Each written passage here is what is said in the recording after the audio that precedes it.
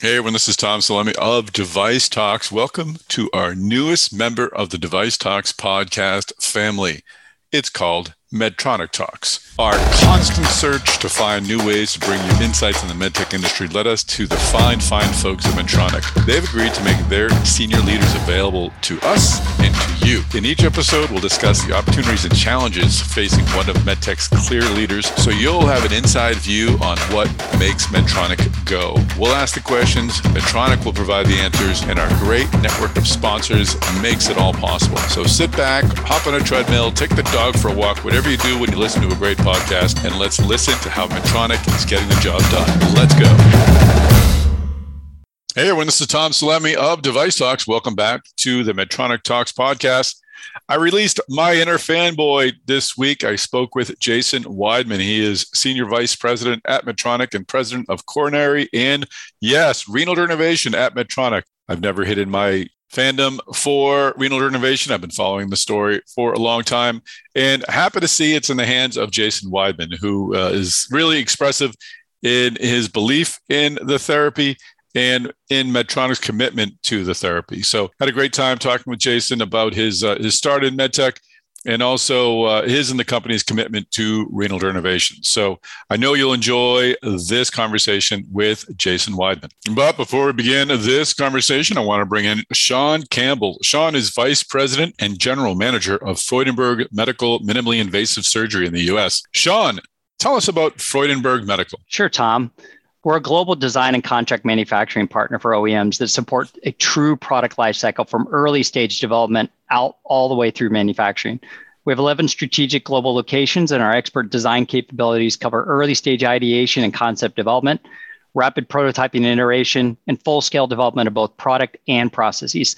Our manufacturing capabilities range from high precision molded components, medical tubing, drug coatings, catheter shafts, handles, hypotubes, and overall finished devices for minimally invasive surgery. For many years, we've been a key partner for Medtronic, and we continue to build this relationship by consistently adding value to what they're trying to achieve. And we look forward to continuing to build this partnership in the future. That's great. We'll hear more from Sean and Freudenberg Medical a little later in the episode. If you'd like to find out more about Freudenberg Medical, you can go to freudenbergmedical.com. Freudenberg is spelled Freudenberg. That's freudenbergmedical.com. Now let's start this interview with Jason Weidman of Medtronic. Well, Jason Weidman, welcome to the podcast. Thank you, Tom. Happy to be here.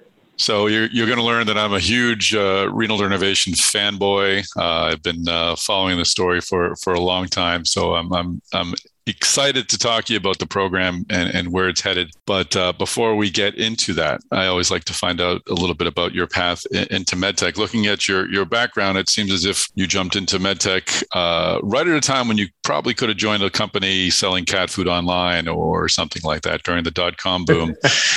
What brought you to our humble sector? Yeah, it's funny. And I guess the first thing I'll say, since you mentioned that, is when I was about a year or two out of grad school and I had breakfast with a bunch of my friends, I was the only person of the group of five that wasn't worth over $1 million on paper from all of those .com. So there was that brief period of time where I thought maybe I got into the wrong industry, but didn't really work out for any of them. But I've listened to a lot of these other podcasts that you've done with my colleagues, and it's been really interesting to see and hear about the different paths. And I think I'm probably the anomaly where I'm actually that odd person that's working in the industry that I aspired to work in since high school. Wow. So I did not know about the medical device industry in high school or even immediately after college. I certainly knew that they existed, but I didn't know that it had this community. What was it about medtech that drew you in at that early age? Yeah, so I grew up in Michigan, and it's probably a little different than a lot of other places in the country. But when you're good at math and science, people immediately and at an early stage kind of push you on that engineering track, and that's probably the influence of the auto industry. But for me, unfortunately, I had a really close friend in high school who was terminally ill, and I spent a lot of time going with him to treatments and seeing how that was going for him. And, it wasn't necessarily a happy place. You could see how treatments could get better, how healthcare could be better. And so it was really at that point where I thought, if I'm going to be on this engineering path, I want to direct it towards medicine and trying to make healthcare better. Well, that's a terrible reason to have that inspiration, but it's good that you acted on it and remain at it today. So bully for you. Thank you. Now you're probably leading up. I don't think it's a stretch to say it's one of the most high profile, or we could say highest profile, new therapeutic areas in the business. I mean, we've been tracking renal denervation since when Ardian started up over a decade ago, and of course Medtronic famously bought it before that. I know you weren't involved at that point, but it has been one of these stories that has kind of come and gone in anticipation. But I think people are excited to see what it can become. And Medtronic has the highest profile program in the space. How did you come to lead this group? And then maybe we can talk a little bit about what renal denervation is. Yeah, sure. So I actually do have a pretty long history with it, because I've been with Medtronic's vascular side of the businesses almost my entire time here at the company, so about 15 years. And so I was part of the original team at Medtronic that identified Ardian as a separate small company and that drove that acquisition. Oh, interesting. Now, after we acquired Ardian, we kind of had it separate, and it was running as a separate independent business up until Hypertension 3. But then after we had the Hypertension 3 efficacy failure in 2014, that's when I really got involved with the program the first time. Mm-hmm. Then kind of went through my Medtronic career, spent some time away from Ardian for a few years. And then last year with our operating model change, I came back to lead the coronary and Ardian operating unit and to bring it over the finish line.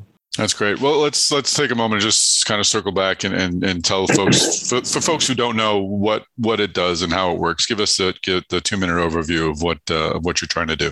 Yeah. So, look, at the very core of how blood pressure works, kidneys are part of the body's blood pressure control mechanism. So, communication to and from the brain on how to regulate the kidney's activity, it happens via the nerves, obviously.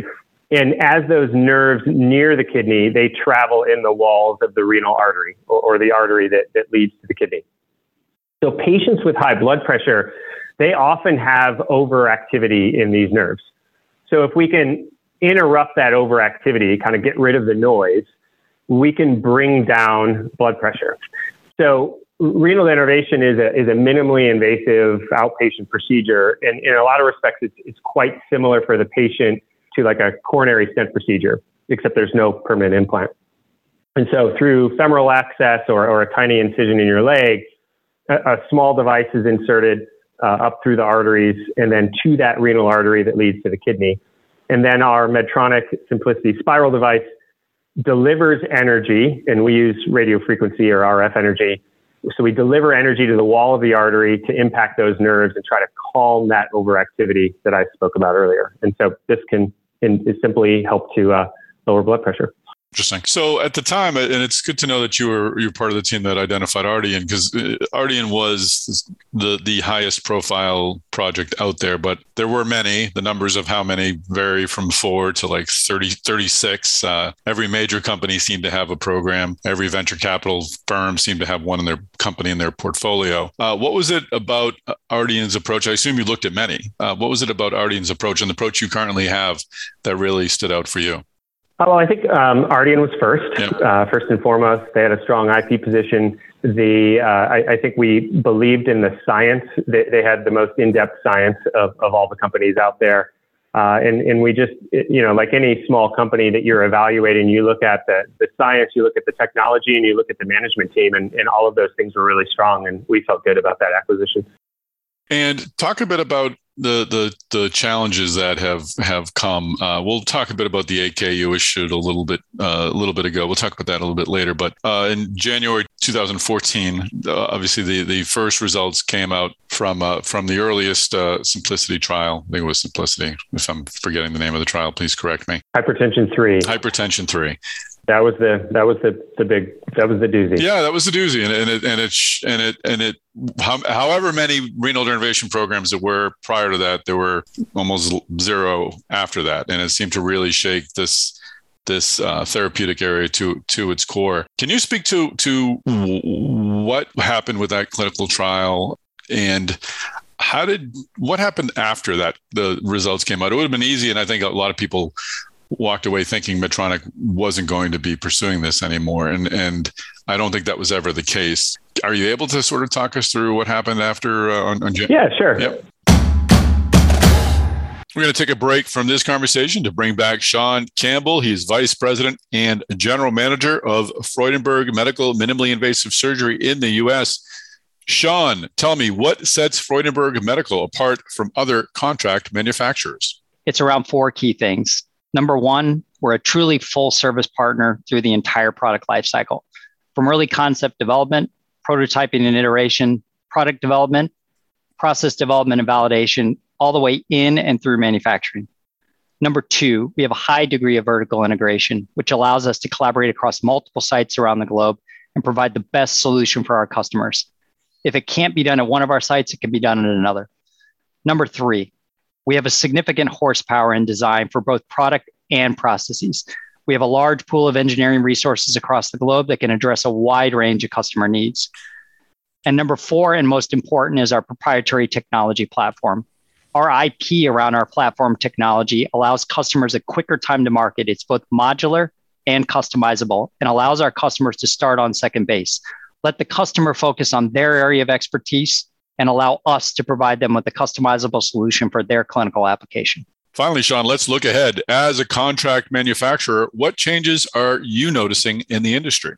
That's a great question. Some of the industry-wide changes have been discussed for a while now, and that's a continuation of supplier consolidation and more specialization coming from customers.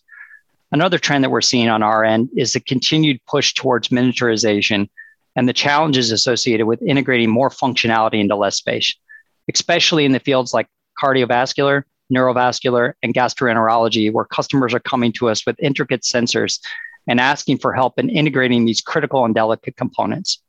We've been able to determine what the requirements are to maintain continuity of signal transfer and connectivity from proximal to distal, and how to manipulate the architecture when these components experience both strain and compression simultaneously. Our experience with sensor integration has helped us find solutions for how to best cope with the stacking of tolerances and the refinements needed to make processes more repeatable and better fine-tuned for full-scale manufacturing. Fantastic. Thanks again, Sean, and thanks again, Freudenberg Medical, for joining us on this episode of the Medtronic Talks podcast. For more information, go to freudenbergmedical.com. Are you able to sort of talk us through what happened after on June? Yeah, sure. Yep. Sure. So I think that's almost 2 different questions. It certainly is. I would have asked a third if you hadn't stopped me, so thank you. Maybe 10 different questions. So I think the first is what happened, or maybe what did we learn from Hypertension 3? And so for those who weren't familiar, there were 2 earlier studies, larger studies, Hypertension 1 and Hypertension 2, that were single-arm studies that were very, very positive, showing a blood pressure lowering effect of Ardian. Hypertension 3 was the large randomized sham-controlled study in the U.S. And so, what happened was we missed the efficacy endpoint. What we saw was, even though the device seemed to have an effect, we also saw an effect from the control arm. So there wasn't a difference or a statistically significant difference. And so at that highest level, I would say what we learned is that variability is absolutely the enemy of running a successful clinical trial. So, blood pressure trials in particular are super hard to run because there are so many outside variables that affect blood pressure, and they're hard to control. And so in short, what we found in Hypertension 3 was that we had too much variability to measure a clean signal from the device. Mm-hmm. Does that make sense? That does make sense. No, and it's something I've heard from another company in the space as well. Just managing the amount of meds being taken, the lifestyle, the adherence to the other meds being taken, and trying to figure out what impact your device is having on the patient is difficult to quantify. So it certainly does match up. So Was it immediately known to you that this is an issue with execution on a trial? Let's fix that problem, and then we'll find out what this technology can do. No, it wasn't. It wasn't certainly immediately known, and we really analyzed everything about the procedure, about the patient population, about the device, and really tried to figure out what went wrong. And I would say, if you break it down, I would say from a procedure perspective, number one, we were likely ablating in a suboptimal place, which would create an inconsistent response. Number two, our first generation device, which was called the Flex catheter, it was a single point catheter. Mm-hmm. At the way it was used, it enabled significant variability in how the physicians placed it, and thus the type of response you got. And so the post-analysis data suggested we had incomplete ablations in a huge percent of our patients. And as you mentioned, and probably most importantly, we just didn't have good control or even visibility to patient medication changes, which obviously can completely confound your results. So we knew if we were going to go forward with this program, we were going to need to address all of those things. And so as we have moved the program forward, these are all things that we've addressed to the best of our ability. We changed the ablation location. We moved to this new spiral device, which takes out variability and is much easier to use. And we take a lot more care in terms of patient blood pressure medications. We actually watch patients take their pills before important blood pressure measurements in the trial. We trace what drugs are in their system via urinalysis and blood samples, et cetera. So even if things go in a direction they aren't supposed to go with a patient, they're doing something they're not supposed to do, we can control for that now because we know exactly what they're doing. Are these trials, managing these trials, is this more difficult than other clinical specialties in medtech, not just in Medtronic, but is this an unusually difficult type of trial to run? I mean, you guys are swinging for the fences, so understandably could be, but. I would say that these are the most difficult trials I've certainly ever been involved in, the most sophisticated trials I've been involved in. And that's been echoed by people like Rick Kuntz, who obviously know a few things about doing clinical trials. For sure. So what is the program? Where have you been in the last couple of years? I want to hit upon the 8K and what's coming up next, but you've been running, what trials have you been running for the last, well, gosh, I'm losing track of the calendar. What's been going on since, say, 2015 or in 2021, where we currently are? What's the renal denervation program look like? Yeah, so after really looking at Hypertension 3 and analyzing those results, like we talked about, and making the determination to move forward, which I will call out, I think was a bold move by Medtronic, sure. and I think frankly most companies would have quit. And in fact, most companies, as you pointed out, did quit. They did quit, absolutely. And it's funny. I've actually said that it was one of my proudest moments at Medtronic when we made the decision to keep going on this. I remember Omar saying, when we had the Hypertension 3 failure, he said something like, that's why they call it a clinical trial and not a clinical guarantee. Mm-hmm. And he said, go figure out if we can really have an impact on patients. And when we came back and said, we think we can solve this and we can have this big impact, people were about going forward. So this was really the Medtronic mission in action. That's great. Yeah. So we restarted the clinical trial program. And so it's been a series of clinical trials. And where we are today, if we just kind of fast forward to where we are today and look backwards, we have an enormous body of clinical evidence for Ardian at this point. And we continue to demonstrate time and time again the safety and efficacy of this device in those trials. And, I've said this a few times over the past couple of months in other settings, but in my 25 years in medtech, I don't think I've seen another therapy that's pre-approval that already has this much positive evidence. That's a good space to be, and it would allow for all the excitement and anticipation for this product. I mean, it's been talked about in your analyst calls. Jeff Martha's mentioned it a few times as one of your higher growth areas, along with Hugo the robot, which is another obviously high profile project. What is it like managing a program where the expectations are so justifiably high? I think it's fun. It's exciting, right? I mean, as I said to you, like I'm a medical device guy who found his way into business, not a business guy who found his way into medical devices. And so my whole career, and I think what most people are at Medtronic for, is to make a difference in medicine. And what better opportunity than to transform hypertension care? I really can't think of another opportunity like this. This is a once in a career opportunity. So it's all good. The expectations are fine. That's great. So let's talk a bit about the 8K that came out last month. And I think it was in October. I'm trying to remember where I am on the calendar now.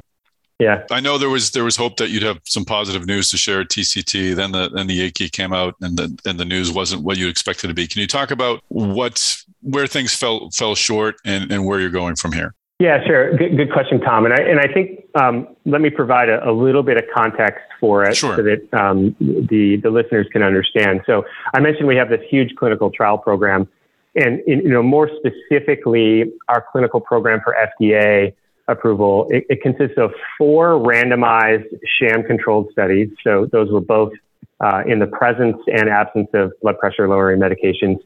And then we also have a very large real-world data set. So at this point, now we have 3 of those 4 sham-controlled studies are successfully complete and have shown the technology and procedure are safe and that it works. That real-world data set, which we call the Global Simplicity Registry, has enrolled 3,000 patients, including many of those at high risk, so high-risk patient groups. And we've seen a really strong and consistent blood pressure lowering effect in that trial. And what's great is 2,500 of those patients are now out to 3 years. And so that effect has been sustained out to 3 years. And so everything at this point, everything so far looks great. So all that's left to finish is that number 4 out of 4 sham-controlled study. And so that's the Spiral OnMed trial. And so it's this trial, the OnMed trial, that was the subject of the 8K that you mentioned. Mm-hmm. And so the OnMed trial is a Bayesian design. So going back to your question about complex trials, it's a super complex trial. It's a particular flavor of Bayesian that's new and novel and hasn't been used in medical devices before. And it includes pre-specified interim looks that allow you to stop the trial early if certain criteria are met. So essentially, if the results are better than expected or better than what we planned for when we designed the trial, you can stop it early. And this was pretty widely known in the financial community that we had one of these pre-specified looks here early in October. And given that our early pilot results for OnMed were really strong, there was a lot of hope that we could see better than expected results and the trial early.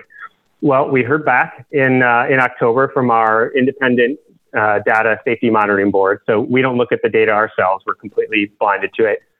And what that independent board told us is that they recommended that we continue trial enrollment, that we should continue as planned and continue until the full sample size is reached. So the 8K was simply an update to the financial community on timing, and we put it out there to maintain our transparency on what's going on with the program. So where do you go from here? What have you said when you may be able to provide the update that's necessary to sort of close the loop on the trials? Yeah, we have, and so we expect that we'll have data by the end of next calendar year, sometime by the end of next calendar year. So we just have to finish enrollment in the trial, which we're kind of on that last lap. And then there's a 6-month follow-up period to the primary endpoint. We'll have those data sometime next year. And how do you, as a business person building this business up, what does that do for your plans in terms of ramping up for hopefully, ultimately, commercialization? Do you put things on hold? Do you still sort of build with an approval in mind? What's going on in that area? Yeah, it's a good question, Tom. And I think what's most important is that the timing impact or the timing update doesn't impact our confidence and our high confidence in Ardian at all. So This is just a trial that's not complete. And so, as I mentioned earlier, we have a ton of clinical evidence on this therapy already that's all pointed in the same direction, and that's positive. So we're certainly not holding up things that are time sensitive. We continue to advance our plans. But there are also other things that you do only when you're very close to approval. So let's say as you're starting to supplement your field force or put particular field-facing roles in place, it doesn't make sense to put those in 2 years in advance. So things like that we would hold off on. Excellent. it's a great story. As I said up top, I'm kind of a fanboy of the technology, and I do give credit to Medtronic for sticking with it, because I think you folks are really, I think this market's future sort of hinges upon this program. There are other companies out there that are doing it, but even they're looking to you to sort of open some doors and blaze a trail. I asked you this before and you said it's fun, and I think that's great, but what is it, how does it feel to you've joined an industry where you wanted to make a difference? You're in position to make a huge difference if things go well. What's it like going to work every day knowing that's sort of the likely, hopefully, outcome? I mean, it is, like I said, exactly what I've wanted to do. It's exciting for me to get up every day. I mean, I actually wish there were maybe 36 hours in a day instead of 24 hours a day, because there would be more time to spend on it.